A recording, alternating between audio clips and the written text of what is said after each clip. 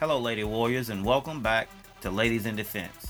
Derry here, and today's topic is the first step in self defense. And the technique of the day will be the cross, hook, and the knee. We'll get into that later. Now, our topic of the day, the first step in self defense.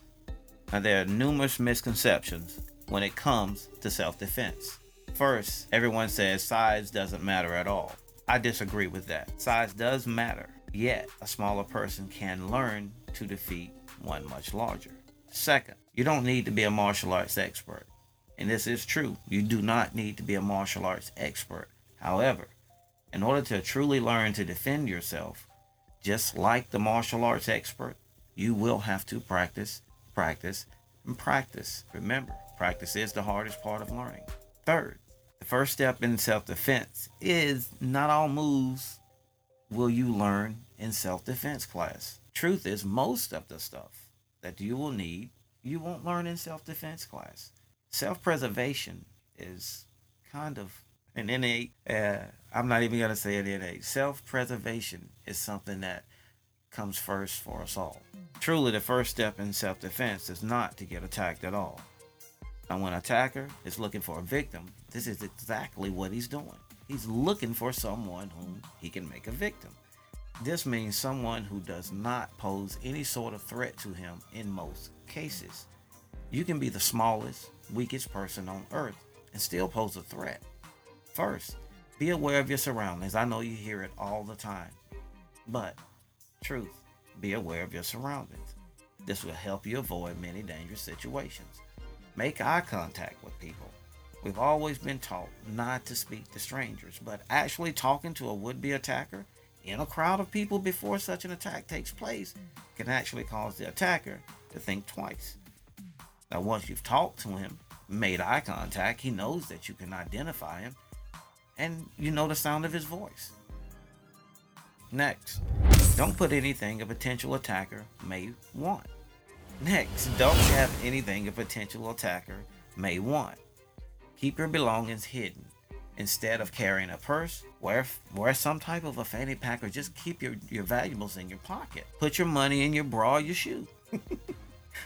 We all got that old good auntie that always pulls the money out of the chest safe.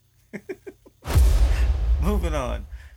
If you're going to wear expensive jewelry, try to at least cover it up.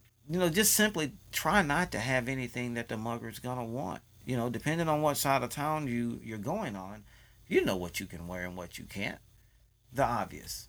Try to avoid going to places alone where you might be in danger. Now, strangely enough, everyone always wants to tell this to women, but this goes to men as well. There are many places here in my own town that I can't go.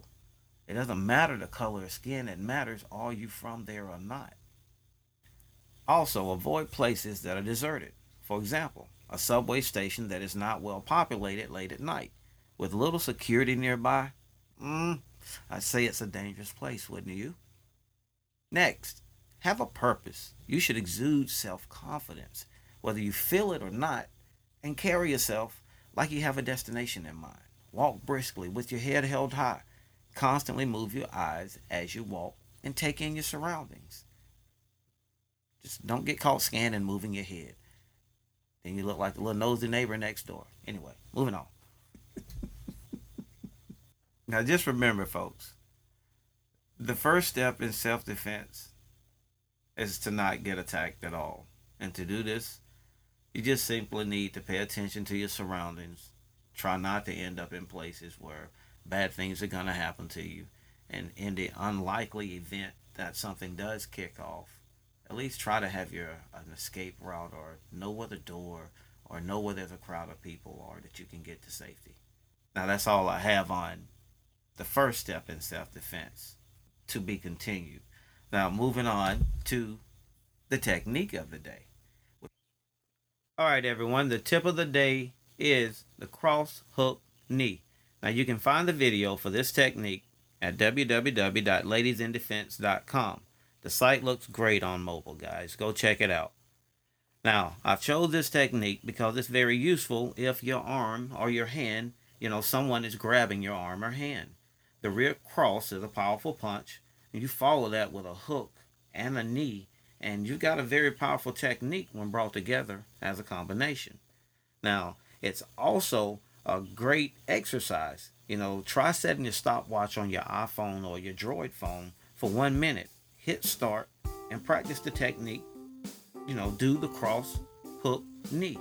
Now, I need you to set this timer for 1 minute. And once you hit start, cross hook knee as many times as you possibly can. At the end of that minute, give yourself a 30-second rest, switch sides, and repeat. Cross hook knee as many times as possible. Now, each time you do this on the left, we consider this one round. So, once on the left and once on the right, 2 rounds. Again, left and right, 4 rounds.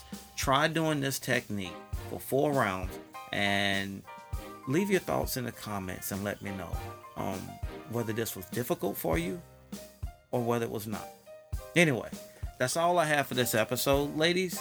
Don't forget to go to the website, www.ladiesindefense.com.